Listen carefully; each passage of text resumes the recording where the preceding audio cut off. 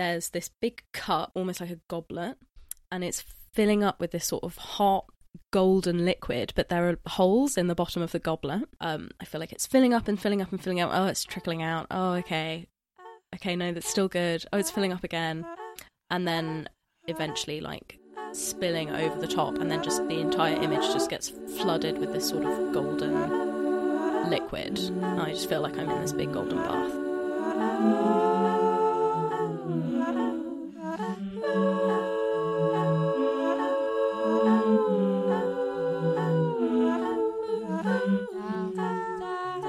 Hiya! Okay, so this is Jodie, and I don't think it's inappropriate to admit that after this conversation, I realised the reason I found it so engrossing is not only is Jodie super perceptive and interesting, especially around like performance and role play and gender identity, but I think I fancy them quite a lot. So, and I didn't reveal that to them, so I hope that doesn't make them feel uncomfortable for me to say. So I described to Jodie what I thought their stand-up persona was like, and I kept searching for adjectives. It's been cut actually from this episode. I'm sorry to start the episode by describing the things that aren't in it.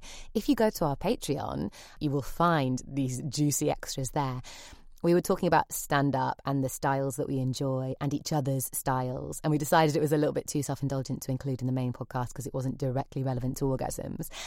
And so I was searching around for adjectives like charismatic, this real presence, power over the audience. And I think what I meant was power over me. So if that is at all obvious during the episode, I apologise. I think I was extremely professional, but I honestly believe that you will fall a little bit in love with them as well. It's such a fascinating chat. I can't wait for you to listen to it. I know I say that every week, and maybe people who are annoyed with the repetition of it is because I only book people who I think are banging.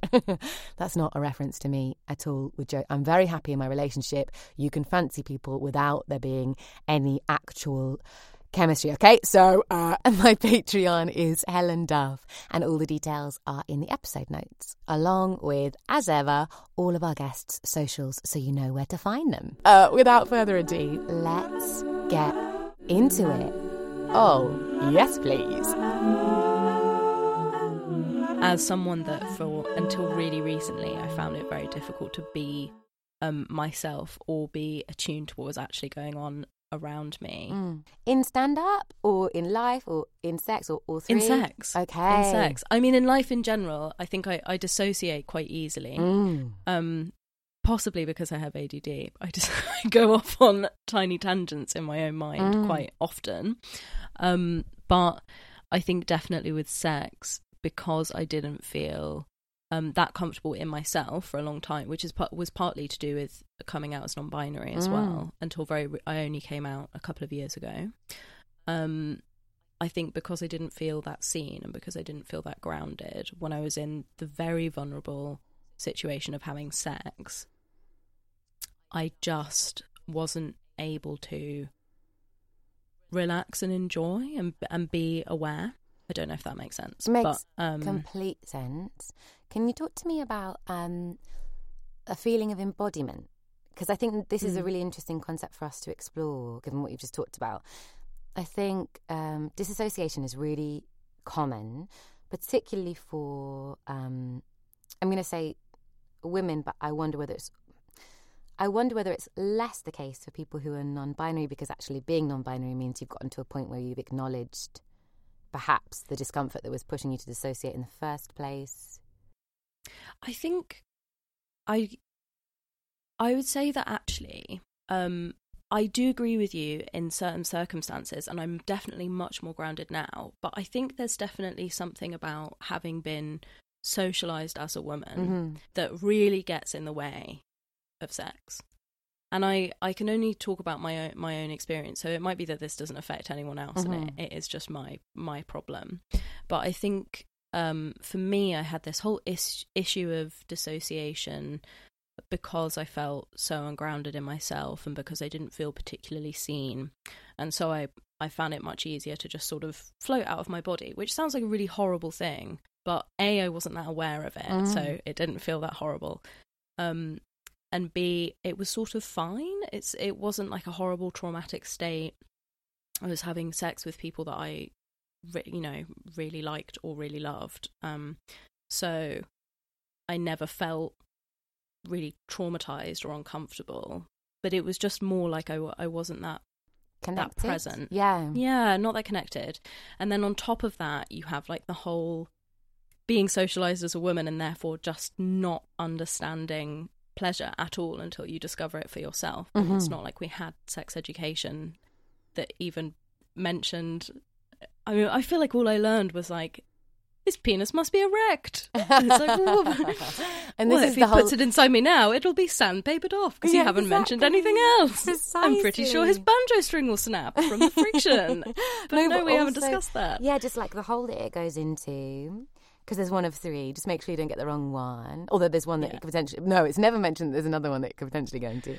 And don't talk about the fourth hole, Helen. How could you?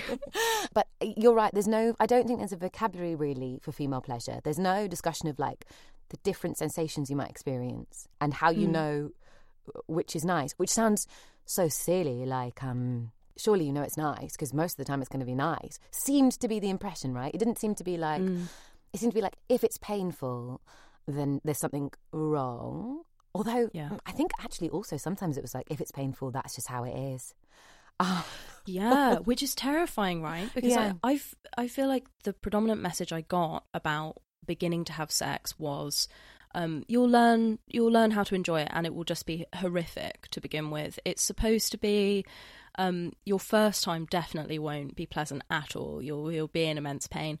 And I looking back on that, it's so shocking, isn't it? Yeah. Because it would have been much more useful to have been having conversations like, if it really hurts, that's not okay. You can continue, having intimate play and exploring, but remember that it should never hurt. So just communicate as you go, and everyone should feel listened to. Yeah. Remember, you can talk during. You can ask questions. You can say like, maybe we could try this, or actually this isn't really working for me, and that's not an issue. That's just like, it's not the right thing for you right now. Maybe it'll be good another time. There's so many other ways you can discuss it. Do you mind if we try? Yeah, sure. So how did you get from that kind of sex to... It's such a huge question, Jodie, but how did you get to being a deeply pleasurable experience, because you're both really present? If you are having that kind of sex, or if you have had that kind of sex in the past, how did you get there? It was several different things.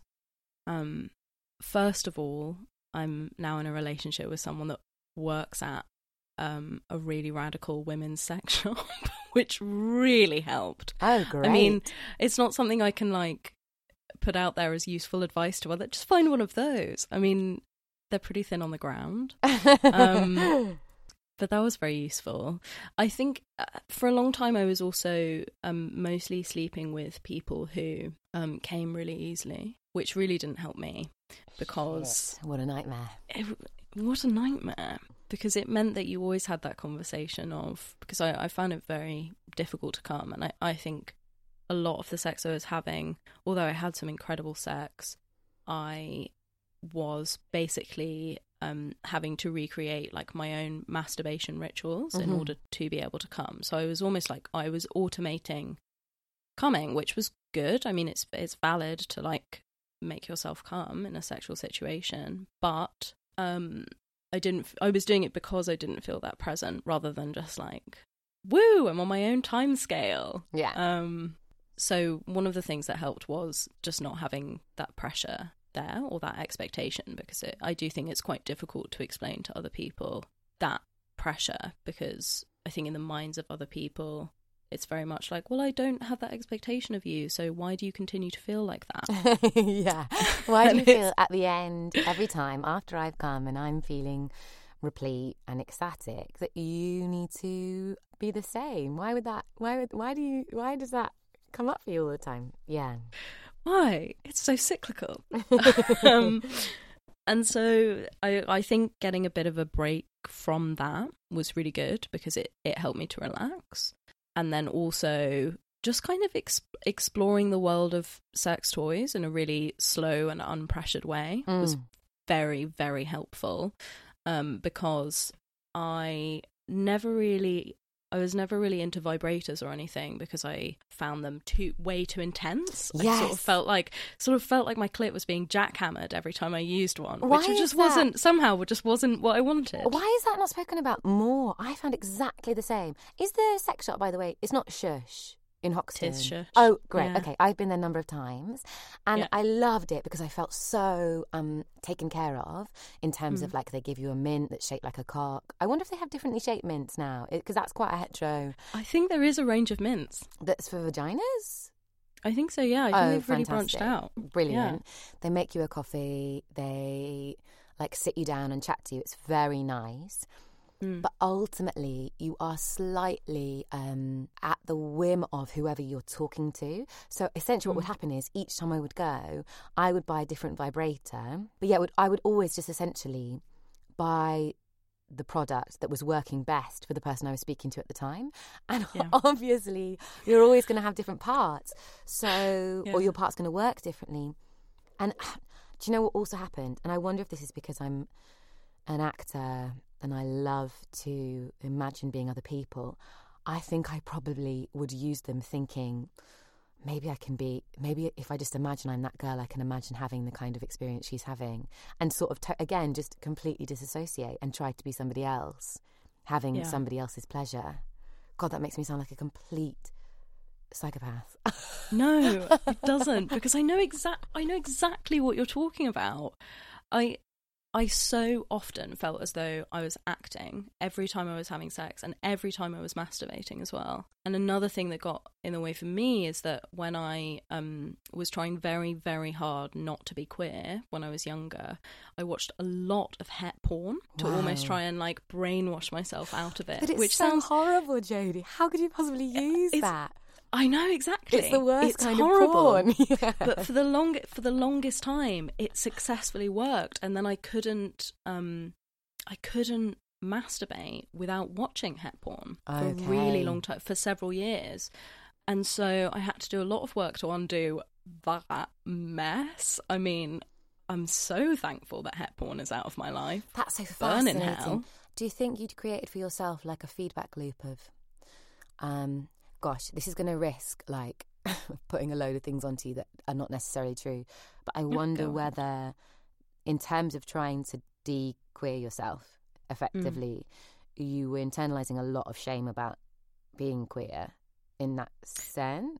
Definitely. Yeah. And therefore, het porn is kind of like the most aggressively non-queer space. And so by watching it, it was almost like a punishing experience that you were kind of embracing because you felt like that's what you deserved. Is that, have I gone too far? No, in terms of... that's good. That is right. Yeah. And I also think that something that I've never really heard talked about anywhere else is that I had a huge complex for a really long time, which was the other major thing that sort of dominated my sex life. So I had a huge complex about being too butch or in some way toxically masculine. And so I was always playing out in my mind whatever way I could not be like that, especially when I was having sex with people, because I'd gotten this sort of heteronormative bullshit into my head, because I've mostly dated quite femme-presenting people, and so whenever I was sleeping with people, I would be so worried about somehow being too dominant, which I know I never have been, partly because I'm like this tiny person as well. it's quite impossible for me to dominate anyone. I don't think that's something that's uncommon, especially to like small people.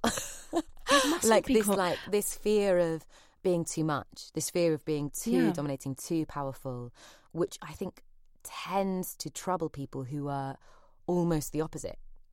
Like it doesn't seem to. I rationally know that I'm an incredibly nice person. Yeah, right.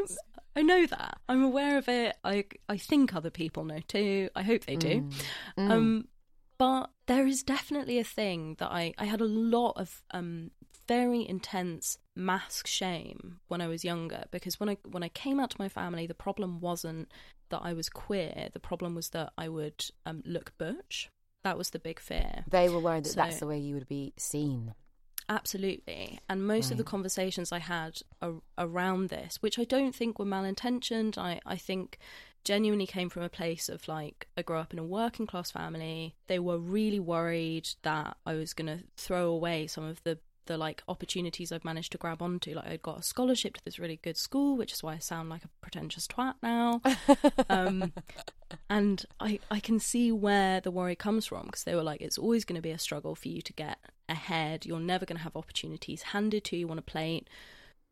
Don't present in a way that will be off-putting. And that was the big worry for everyone. Yeah. We were really worried that I would be butch. I think it would have been fine if I was thin and androgynous, but because I wasn't thin, I couldn't be butch, because masculinity on people that aren't thin is so unpleasant to look at, which obviously not something I think, but that was the big concern. Do you think that's something connected to the idea that if you are physically larger, you take up more space, and therefore if you're already not that butch is domineering, but it's definitely a more powerful stance than, say, like Shrinking Violet. So if you're a thin androgynous butch, you're actually not still very powerful because you look frail. Is that essentially the thinking? I think so. I think it's all about subverting this sort of patriarchal power dynamic. It's the same problem that made being a lesbian not legislated about, but it's always been illegal to have penetrative sex with a dildo if you're not a cis man, because it subverts this power dynamic. You're taking up space, you're dominating someone else, because we see penetrative sex as having like an actor and someone that it's happening to, because we're incredibly fucked up species. Yeah, that fucks everything, doesn't it? Literally fucks everything, that idea that penetration is in itself a power act. Exactly. Whereas it really doesn't need to be. When it's not framed in that way, everything is more fun, I think. Yeah, because everybody is a player. Everybody, therefore, in the equation is engaged and equal in terms of like the influence they can have on the interaction. Yeah, but I think it's the same attitude when you apply it to body politics, because the more space you take up when you're not a cis man, the bigger a problem you are. And so there was this huge problem around my butchness, which I really internalized. And I think the heterosexual porn happened because it was safe for me to watch, because whenever I watched lesbian porn, I felt like a toxic man that was watching these women. And, well, you know, you have this whole anxiety spiral in your head of, oh, it almost feels unconsensual that I'm watching them. I'm toxic. And I mean, obviously it's completely irrational. It's all to do with this internalized homophobia, this internalized butch phobia, but it took years to undo it. But is it that at that time, when you were younger, you could only imagine, I must be watching this from a place of toxicity because I've not seen or experienced other sort of places, other cultures? Yeah, there was no representation of masculine-bodied people, masculine-presenting people having, like, consensual, joyful, egalitarian sex anywhere. And that does exist now. I mean, you often have to pay for it. You have to pay for like Crash Pad series or whatever. What is a Crash Pad series, sorry? Oh, it's porn. It's porn that you can buy. And it's very like inclusive. Oh, that's good. Crash Pad. Because it sounds a bit like, you know those instructional videos you used to watch about driving, where there'd be crash test dummies that would be in serious accidents, and you'd watch them over and over again. It's almost that. Not quite. How did you find a way to come to terms with that? Because I think, for me personally, I resonate with it deeply around the idea that you are allowed to be a person who takes up space. It took removing everything that I'd come to rely on in sex. I can remember actively having to acknowledge in therapy, actually, that I was really reliant on recreating the same settings because I didn't trust myself to be able to enjoy just being present. So, like, whenever I masturbated, I had to be in this one position, and I had to watch this hideous porn that I actually hated, and I had to be, like incredibly vulnerable whenever I was having sex, and really like passive because that was the safe way to be. You know, I had this almost like fear of my own sexuality, of somehow being toxic, which again was just internalized homophobia. This idea that if you're attracted to women around you, maybe they don't want a gay around them, and how could you? This is horrible. This is toxic. Even when you're in a fully consensual long-term relationship with someone, and I never realized that's what it was at the time. When I came out, I even had that from. God, I haven't thought about this in years. I had one family member who I know said to someone else, because my family are Catholic, which is the ideal family to exist in as a queer person. But I know she said to someone else, "Oh well, I wouldn't be okay with it, but it's fine because we're related, so she can't be attracted to me." And I mean, first of all, I would never be attracted to you. She was like, "Well, it's safe because hopefully she's not incestuous." And it's like, what do you think queer women are? Like, we're not just wandering around like attracted to all women in the entire world. There's not this sort of like latent sexuality that comes with being queer. If anything, it's dampened by oppression. I mean, do you think that was internalized as well, though, this sense of like being rampant, being voracious? Definitely. Do you think that would affect your ideas around coming as well, and how much you should come and how quickly you should come, in terms of like, if you're supposed to be this uncontrollable vamp, then therefore that needs to be happening in the bedroom as well? I had to not be the man. And one of the things that really helped me with this, I maybe haven't talked about yet, was performing with PEX, because PEX has this fan base of incredible screaming queers who crave the non-cis male dick so much. And when you walk on stage to perform with a drag king troupe, because there are no men in that space, there are rarely any men in the audience, there are no men on the stage, and the whole point of the show is celebrating masculinity, but without masculinity being owned by cis male bodies. So it's celebrating non-cis male masculinity. There's this amazing thing that happens where you realise that you're allowed to take up space and that you're attractive.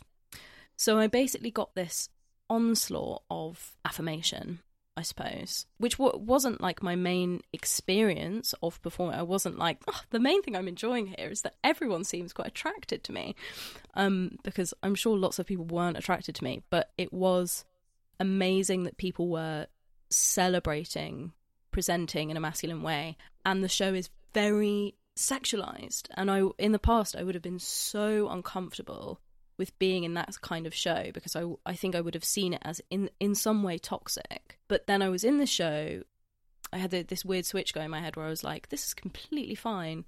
Actually, like, sex is this beautiful thing that can be like really appreciated by everyone in the world, and it's like something that everyone can experience. And sometimes sex can be a horrible, traumatic thing, but actually masculinity and femininity and non-binariness can all coexist and can all be beautiful in their own way. And it was just this really weird epiphany moment that I had where I was like, I'm not toxic, and there's nothing wrong with me, and my sexuality is like a natural part of myself that's good and neutral rather than like actively bad and something to be like fretted over.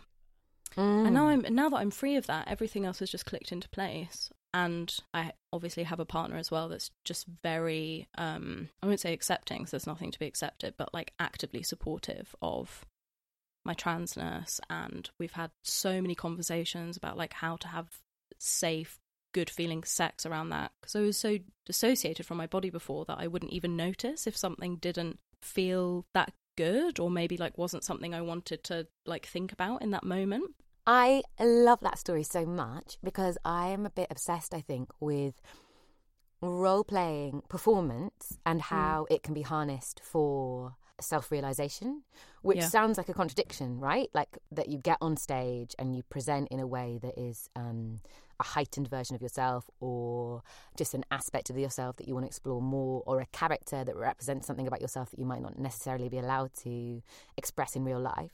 And by that being seen, recognised, celebrated, cheered, applauded, loved, fancied, all of that, you can feel in yourself that you can be more honest, open, present in your most kind of naked form, sometimes literally, sometimes just walking around and interacting with people you love.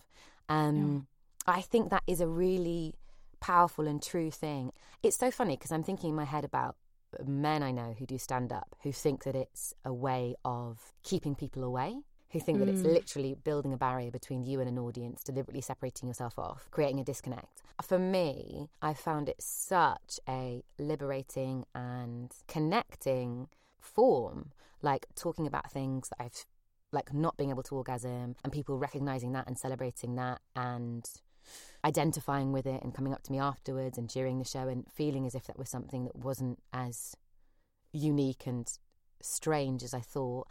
And then as I started to have more pleasure, finding a vocabulary to explain that on stage, again, was like a way of making it real. I think if I don't write, if I don't perform, if I don't articulate something on the page or in person, it doesn't become as real for me, which I know is bad. I know that you should be able to have experience on your own without expressing it outwards. But it certainly helps me, I think, to realise what I think and feel better if I say it, if I talk about it.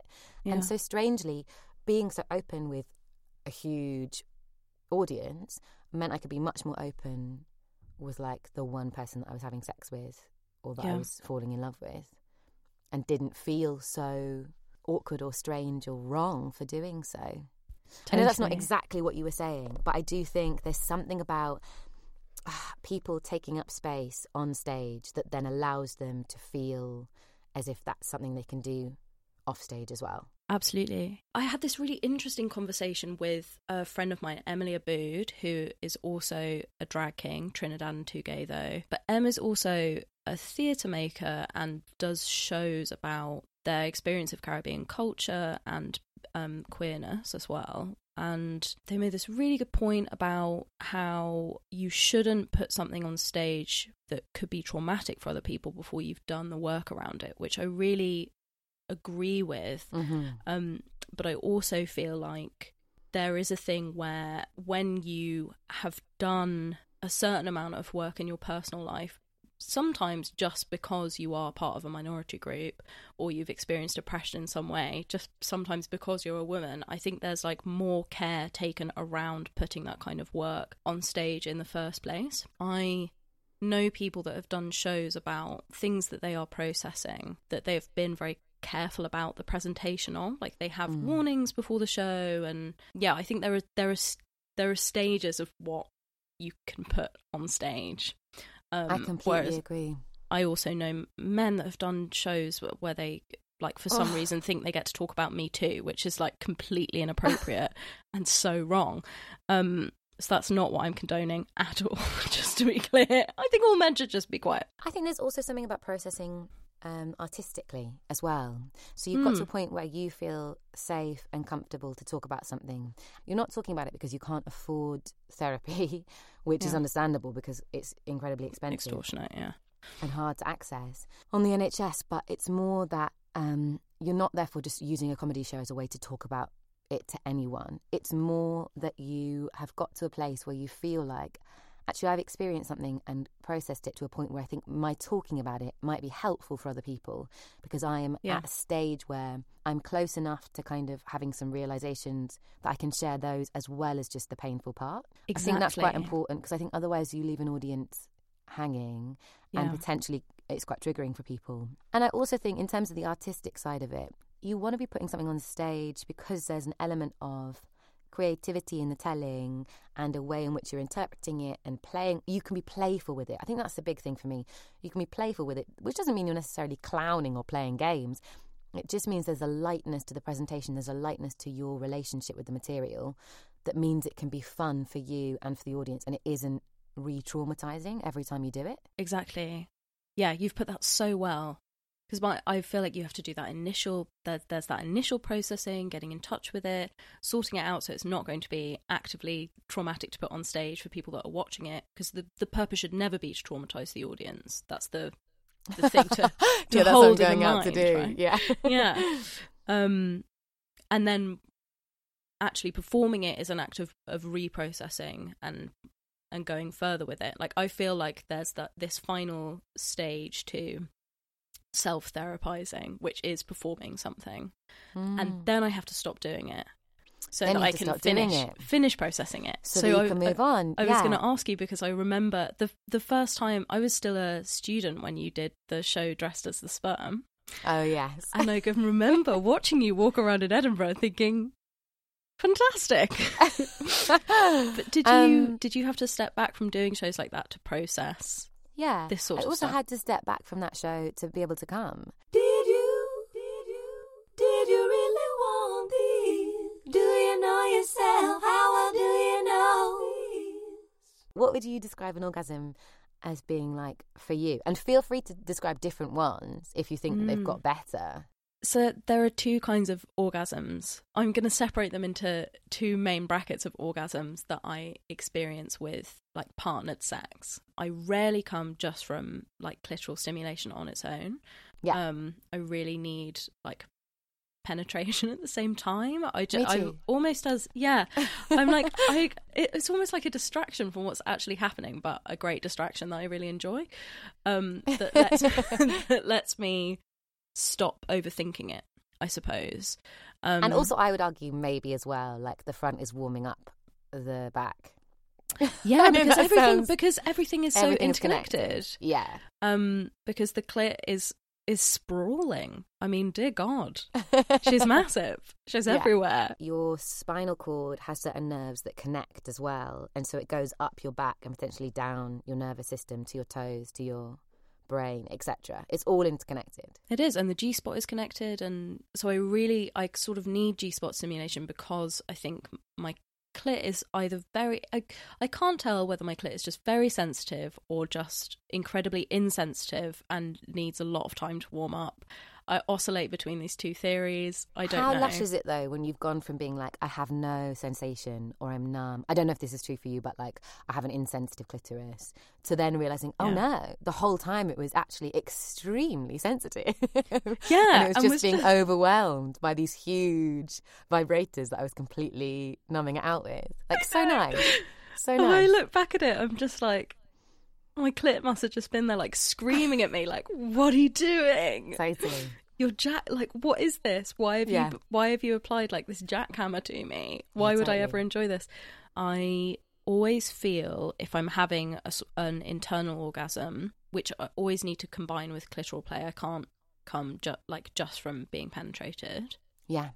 It feels like there's this big cup. I always sort of visualise this almost like a goblet, and it's filling up with this sort of hot golden liquid, but there are holes in the bottom of the goblet, so if it doesn't fill up fast enough, then the goblet will like fill up, and then everything will trickle out the bottom of it again. And I only come when it gets to like overflowing at the top, so I have this moment where I feel like it's filling up and filling up and filling out. Oh, it's trickling out. Oh, okay, no, that's still good. Oh, it's filling up again. And then eventually like spilling over the top, and then just the entire image just gets flooded with this sort of golden liquid. I just feel like I'm in this big golden bath. That's how I've always visualized it. I have a very clear visualization of what coming is.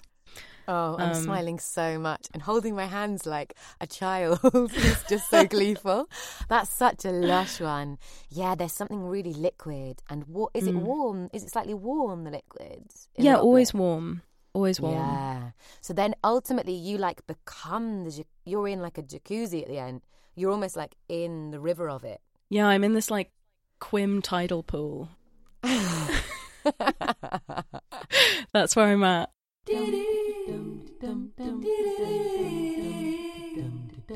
Turn that off, I need a wee.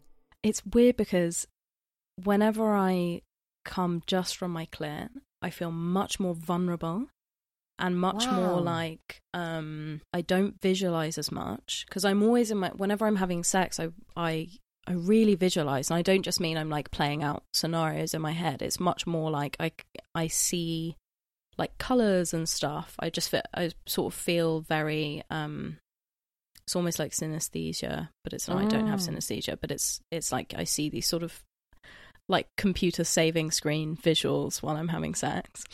The immersive like MacBook Pro experience. But when I come from my clit, it feels much more sudden. Like there isn't this big build up, but it's much more overwhelming. Like I feel like my body is under this big weight almost, and that just like electric currents going through my body. Like it's a really different experience, I think. Which is quite strange. It's quite strange to experience that and be aware that it's so different. I'm not even entirely sure why. It's great. I mean, I'm not complaining. I think there's something around a really good orgasm, probably because I'd had so many experiences of disassociation in the past where actually sex made me feel more alone.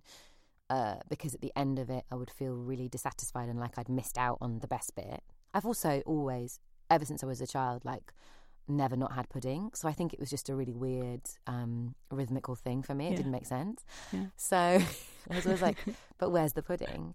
And sure, the main course was like, nice, but where's the pudding? I'm still hungry and I won't be going to sleep until I've had it. So that went on for years. And like genuinely as a kid I used to get up and be like, I don't think I can, I think I'm getting a tummy ache because I didn't have anything for pudding. Brilliant. Fair enough. I sound like little Lord Fauntleroy, like coming down the stairs. Where's my bun? My sweet bun. Give it to me. And then once I'd started to have them, I was like, oh yeah, I feel really like reconnected with myself after it. It feels really a unifying experience where you can be sort of busy in your head and worrying about things and not really even feeling necessarily like, oh, am I in a sexual place right now? And then once you've gone through that whole journey of like, getting turned on and getting into it and then orgasming, it feels as if you've surprised yourself almost because you didn't know. I didn't back myself. I was like, it's not going to happen this time. And then it does. And it's almost like my body's taken over and gone, actually, sometimes, we know better than you. So it's great. It's a lovely feeling of like, coming back to yourself. And I wonder whether if it's an internal experience, an internal orgasm, that's just magnified. I think you might be right. Because I imagine it's actually happening quite quickly. It feels very slow in that moment. But it's so hard to try and trace why things feel the way they feel. But I think you're probably right. I mean, I might also be completely wrong. There'll probably be people listening going like, no, I beg to differ. I don't know, I feel completely different. Well, but everyone can, I guess. Everyone, like, vulvas are always different, man. I mean, I also think there's that third orgasm, which is like this.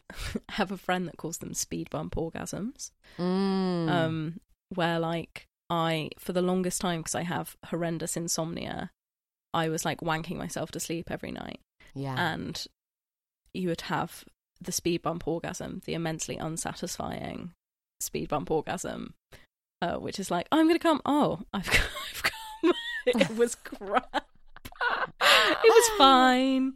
Yeah, none of these magic fireworks.